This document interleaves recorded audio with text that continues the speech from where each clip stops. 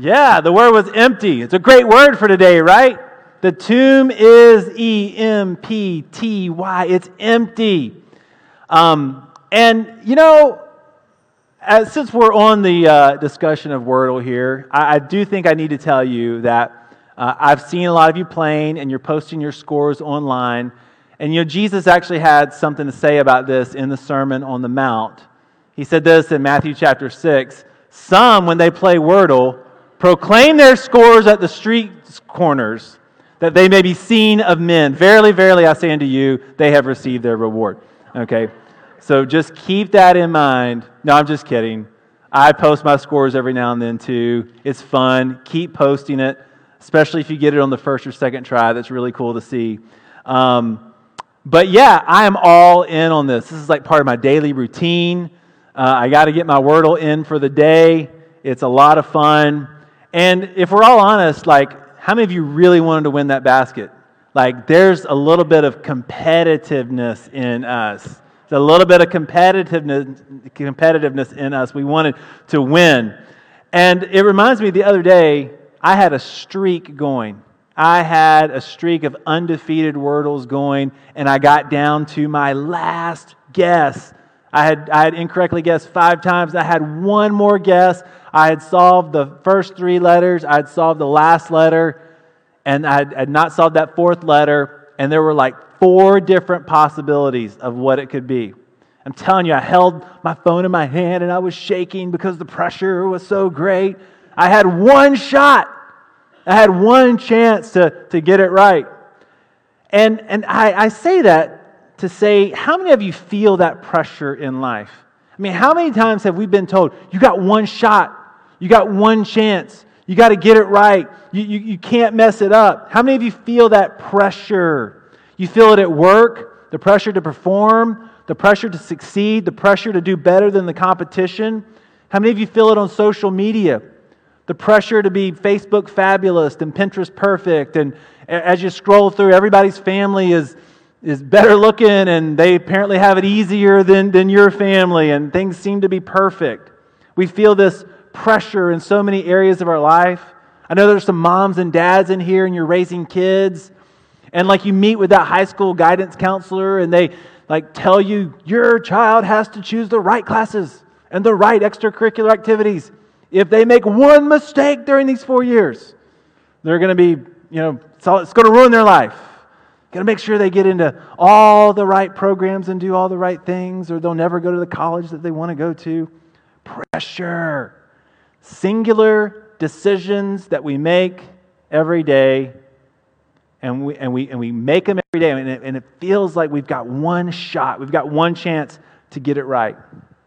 Friends, we're not the first group of people to feel this kind of pressure.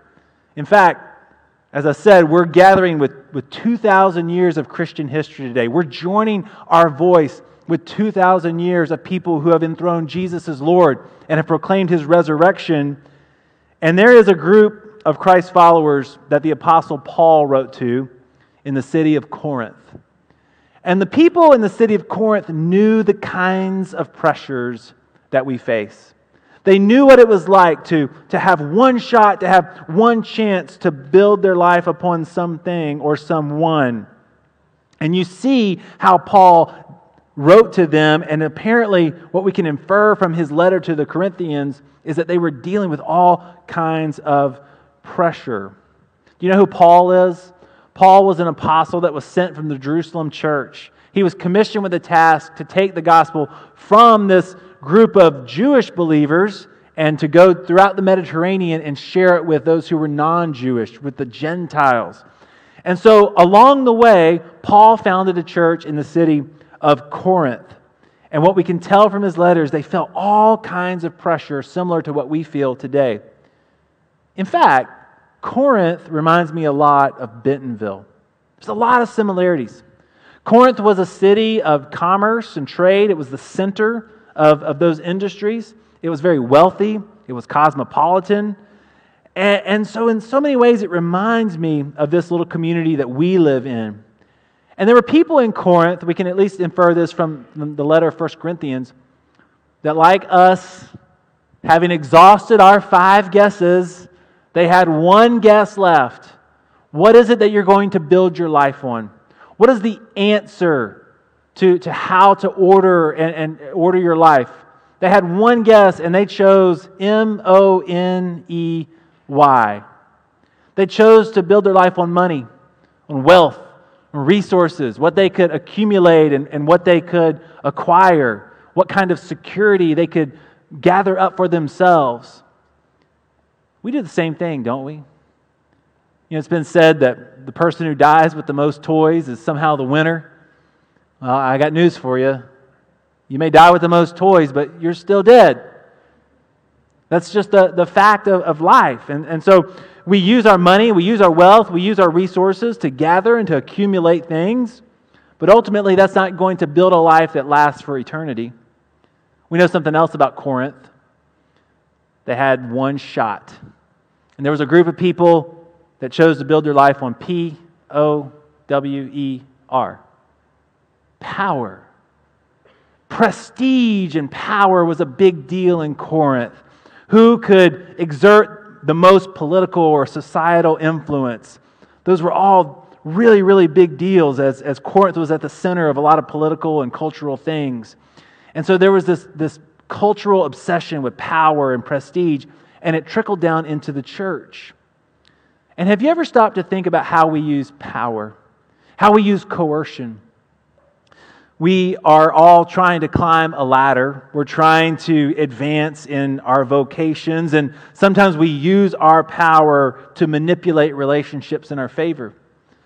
Sometimes because we're feeling this pressure to succeed and to do better than the competition, we use our power to step on people, to step over people, and to keep climbing the ladder.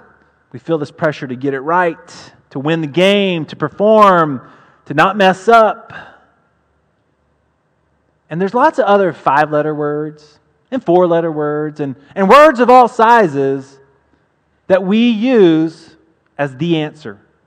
We use as the thing that we're going to build our life on, because we do recognize that you get one shot. You get one chance. This is it. You want your life to matter for eternity. But the Bible tells a different story. And here on this Resurrection Sunday 2022, I want us to hear from Paul's letter, because he's inviting them into a different story. He's inviting them to order their life in a different way. And so let's look at 1 Corinthians 15. And in this chapter, it's Paul telling us the why of the resurrection.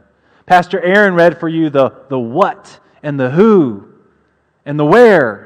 The gospel writers tell us what happened and give us some details. But then now Paul, 25 years after the fact, writing to the church in Corinth, is telling the church why. This is why it matters. This is the so what. And so he explains all of that in 1 Corinthians 15. I wish we could explore it all. We just don't have time. But there's enough in the first few verses to help us make sense of some things today. So verse 1 says this: "Now, brothers and sisters, I want to remind you of the gospel I preached to you, which you received and on which you have taken your stand. By this gospel you are saved if you hold firmly to the word I preached to you. Otherwise you have believed in vain. For what I received I passed on to you as of first importance, that Christ died for our sins according to the Scriptures, that He was buried, that He was raised on the third day according to the Scriptures, and that He appeared to Cephas, also known as Peter, and then to the 12. After that, He appeared to more than 500 of the brothers and sisters at the same time, most of whom are still living, though some have fallen asleep. Then He appeared to James, then to all the apostles, and last of all, He appeared to me also as one abnormally born." Now we're going to read a few more verses in this passage, but we got to pause here. And I want to make sure you understand this first thing that Paul says in verse 3. "For what I received, what was given to me as an apostle sent to share the good news, I'm passing along to you, and this is of," look at this phrase, "first importance." This is the first priority. This is the most important thing that you need to know. For those of you not wanting to waste your life, for those of you wanting to build your life on something significant, And to make these brief years that we have count, this is of first importance. This is what you build your life on. And he goes on to recite the most fundamental proclamation in the gospel. He says, Christ died for our sins, according to the Scriptures. I love that Paul is bringing in the Old Testament. He's saying all of the law, all of the prophets, they were moving toward this moment that according to the Scriptures, Christ would come and He would die for our sins. He was buried and He was raised on the third day. So Paul brings in the Old Testament. He said, Christ is the fulfillment of all that God began to do through Abraham, Isaac, Jacob, the nation of Israel. It all culminates in Christ. And then he said, if proof of the Scriptures is not enough for you, look at the eyewitness accounts. He goes on to say Jesus appeared to the apostles and the women at the tomb. Well, Paul doesn't say that, but we know that he did. He appeared to the women at the tomb and the apostles and Peter and 500 brothers and sisters. And then Paul lists himself last as the eyewitness to this resurrection. And so he's saying to those in Corinth and he's saying to those in Bentonville, friends, it's true. This good news of Jesus Christ, it's true. It's changed my life. It's true. Every word of it. It is as good as advertised. It's true and it's good news and it'll change your life. And I've encountered the risen Christ and I'm here to tell you that He is alive. But what you may not know about Paul's story, and I want to tell you today, is that his witness to the resurrection is pretty unique from all the others. He's got a pretty unique story. And he goes into that just in verse 9. Let's look at that. He says, I'm the least of the apostles. I'm the least of the apostles. I do not even deserve to be called an apostle because I persecuted the church of God. He gives us just a glimpse into his story. Let me tell you a little bit about Paul's story. He used to be called Saul. He was a Pharisee. He was part of the Jewish religious establishment. And this same group of people that contributed to the death of Jesus, the same group of people that opposed Jesus, that ultimately led to His crucifixion, Paul was a part of that group of people. And the Jesus movement was gaining steam, and people were putting their hope and trust in this resurrected Jesus. And Paul said, that's not right. I don't agree with Saul said, that's not right. I don't agree with that. We have a very clear picture of who Messiah is. We have a clear picture of what Messiah is supposed to do, and Jesus does not fit it. And so to protect the Jewish traditions, to protect this religion, I'm going to persecute those and put those in prison and even contribute to the death of those that confess Jesus as Lord. And we see this happening in Acts chapter 6. A powerful preacher comes onto the scene. His name is Stephen, and he serves the church in lots of different ways. And in Acts 7, he delivers this amazing sermon. And the group of people that Paul was a part of, they hear this sermon, they reject it, and they drag Stephen out of the city near the same place where Jesus died, and they stoned him for his testimony about Jesus. And there was a young man that gave approval to this execution. His name was Saul. And the people, as they stoned Stephen, they laid their garments down at Saul's feet. Saul watched their clothes as they stoned Stephen, who became the first Christian martyr. And so, here is Paul's life before Christ. He was wanting to make his life count. He was wanting to build his life on the traditions of his fathers, on the Jewish traditions. And if you could think of one word for Paul's life before Christ, I would say I think it's this. W-O-R-K-S.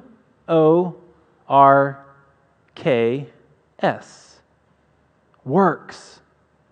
Works. It was all about working your way into salvation, but protecting these traditions of the Jewish religion.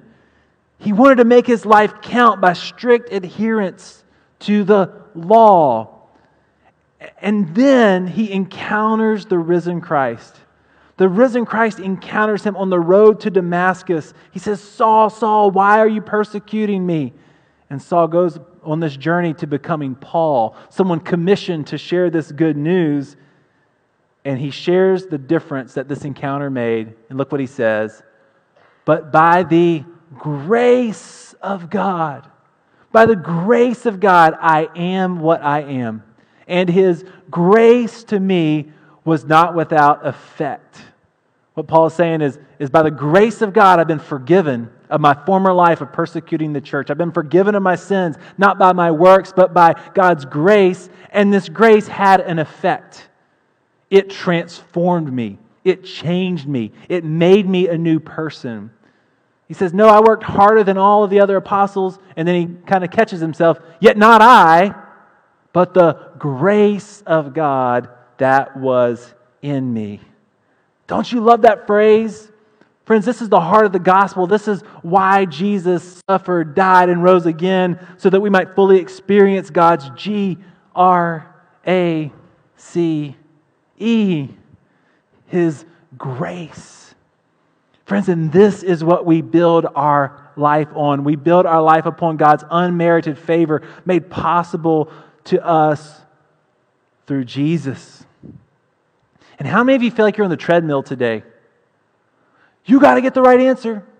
You got to perform. You got to get it all together. You got to pull yourselves up by your bootstraps.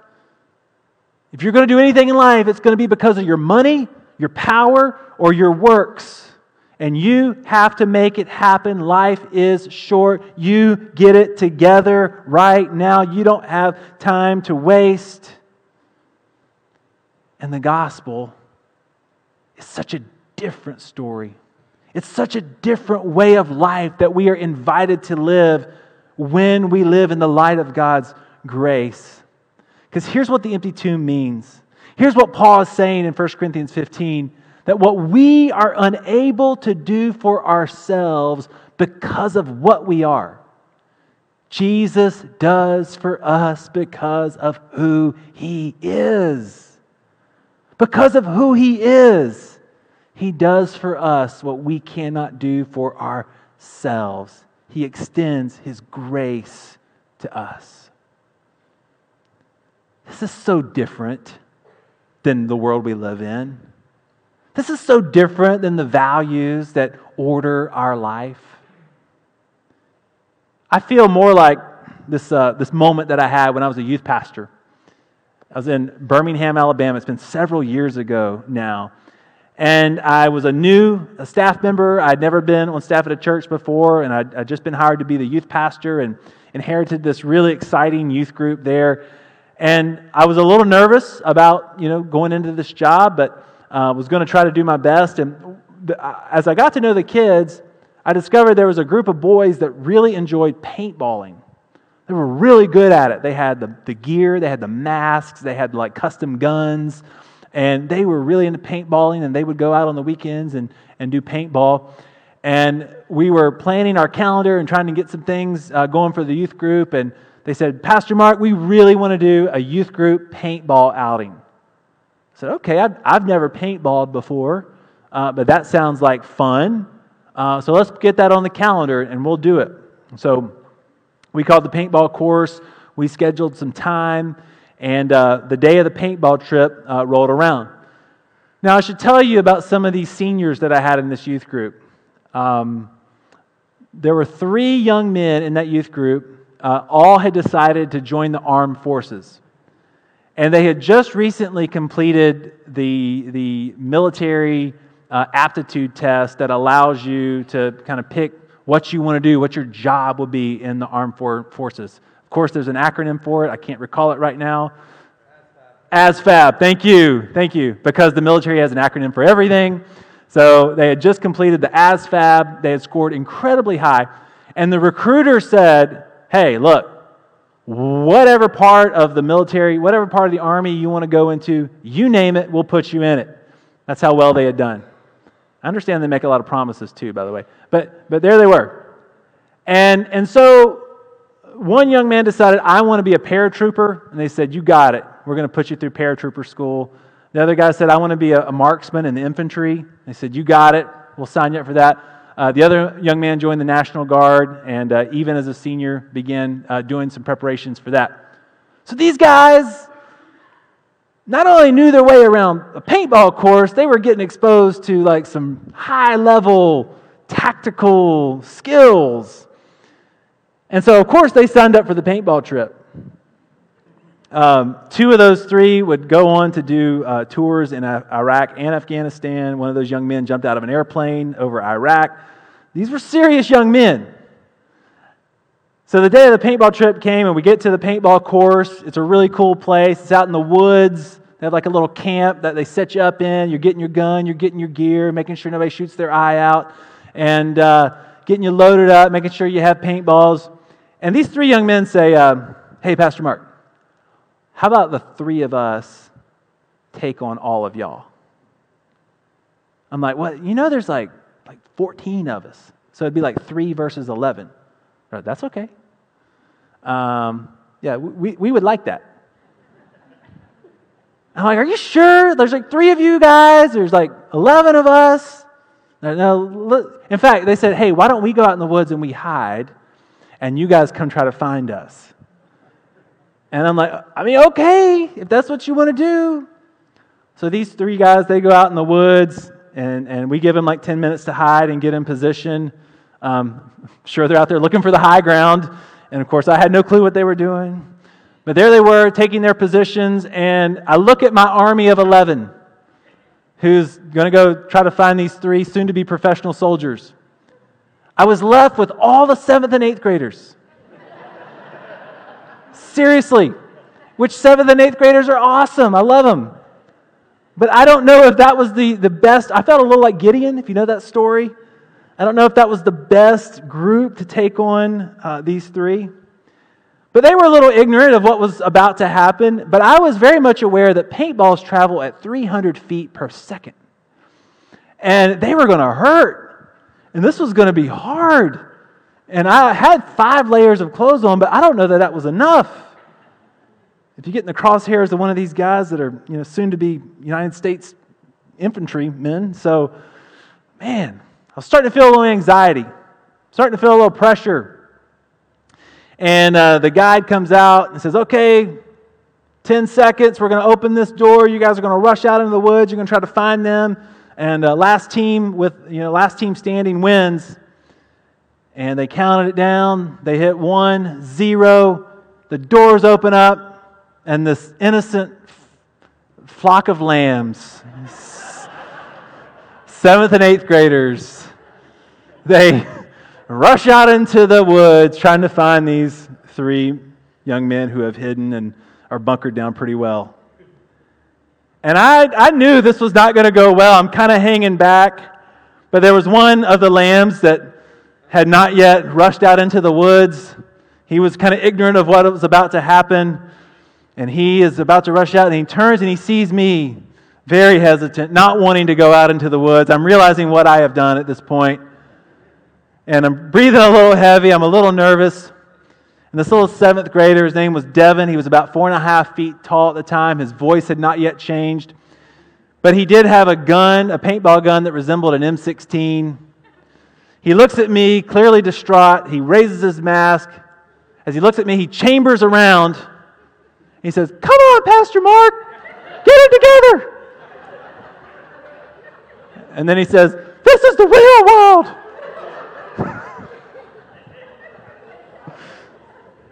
He rushes off into the woods. Come on, Pastor Mark. I'll never forget that. We got destroyed. We got destroyed. But isn't that what we hear every day? Come on, get it together. This is the real world. This is the real world. We hear it every day. This is the real world. It all depends upon you. You got to make it happen. There's one answer, and you have to get it right. And if you don't get it right, things are going to go bad. But I've got good news for you today. It's the good news that Pastor Aaron read. It's the good news that the worship team sang about. And is that Christ has conquered death, hell, and the grave on our behalf. Christ has won the victory for us. And this victory that Christ wins because of who God is and because of who Jesus is, it's not His victory alone, but by His love and by His grace, He imparts that victory to us. So that because Christ has conquered death, we too conquer death. Because Christ conquers sin, we too, by His power, conquer sin. Because Christ has conquered the forces of evil that come up against us in our life, we too can conquer the forces of evil in our life.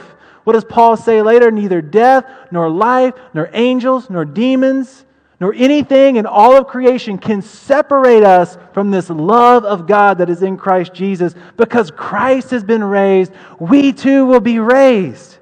And even the sum of all of our fears, the sum of all of our pressures is death itself. And Christ has conquered that for us. And so Paul gets to the end of 1 Corinthians 15, and he says to us, he taunts death. He describes what happens in our resurrection as it is joined in with Christ's resurrection. Verse 54, when the perishable has been clothed with the imperishable, and the mortal with immortality, then the saying that is written will come true, death has been swallowed up in victory. Where, O death, is your victory? Where, O death, is your sting? The sting of death is sin. The power of sin is the law, but thanks be to God. He gives us the victory through Jesus Christ our Lord. This is the good news of Jesus Christ. This is why you came today. Jesus has accomplished all of this for us. And maybe you're here in this place and you're taking inventory of your life. And you're thinking about the shape that your life is in today. And maybe you're thinking about the shot that you had. You're thinking about the chance that you had, and you know you blew it. You had one more chance with your spouse, and you blew it. You had one more chance with your kids, and you didn't come through. You had one more chance, and you made a mess of it. And there doesn't seem to be any way to make right all that is wrong. I want to tell you what this resurrection news means for you. There's a short story written by an author named Goethe. And Goethe writes this story called Faust. And in the story, Mr. Faust sells his soul to the devil in exchange for temporary power and temporary pleasures here on earth. And from this story, we get the phrase a Faustian bargain. It's when you trade something of great value that is yours for temporary benefits. And so Faust makes this bargain with the devil, and the story ends with Faust recognizing the kind of deal that he's made and what an awful deal that it is. And there was an artist that read this story, was inspired by it, and he painted a painting. He painted a picture that describes what happened in the story. The painting is called Checkmate. I'm going to show it to you. And on one side of the chessboard, you see Satan. He knows he has the upper hand. He knows he has his opponent in checkmate. They've made a very poor decision. They've chosen to build their life on POWER and WORKS. And all kinds of other things that ultimately pass away. Things that Satan freely gives. They've built their life on all these things, and now he has him right where he wants him. He's in checkmate. And this painting became very famous. It hung in a very famous museum for a number of years. And one day in the museum, a chess grandmaster is walking the gallery, and of course, he stops at this painting. There's lots of other paintings in this gallery he could have seen. It's a very famous gallery, and this is not even the most prominent painting there. But as a chess master, of course, this drew his attention. And he lingered there. He stayed there for hours. He began to study the painting. He began to look at the composition of the chessboard and look at where all the figures were. And he couldn't walk away. And after being there for more than an hour, suddenly he saw something that no one had ever seen before. He began to call for the curator of the museum. He began to run down the hall, and he said to the top of his lungs, "It is a lie. It is a lie." And then he proclaimed the good news. The king has one more move. The king has one more move. And friends, that is the message of this entire weekend. As we heard the story Friday night of the death of Jesus, it looked as if the forces of death, hell, and the grave would win as the followers of Jesus placed His lifeless body in a tomb. It looked like that was the end of it. But we are gathered here today and we are proclaiming the good news that the King has one more move. In fact, the King always has another move because of the resurrection. And so what is it that you've built your life on? What is it that you have built your life on? What is it that you've said, this is the answer, this works for me, this is how I'm going to order my life? And how have you seen that fall apart? I want to tell you something about this pressure that you feel. You know, we're told in so many arenas, you get one chance. This is it. Don't mess it up. If you don't get it right here, you're not going to be able to correct it later. We hear that again and again and again. And I want to say to you, it's a lie. It's a lie. If you're here today, if there's breath in your lungs, if there's blood pumping through your body, if you're hearing what I am saying today, if you've heard this good news, friend, I want you to know that you will not be defined by one decision. By the grace of God, by the love and the mercy of God, the King always has another move. The King always has another move in your life. And the question for this Resurrection Sunday is very simple. Will you trust the King to make the next move in your life? Will you trust the King of Kings and the Lord of Lords, who conquered death, hell, and the grave for you?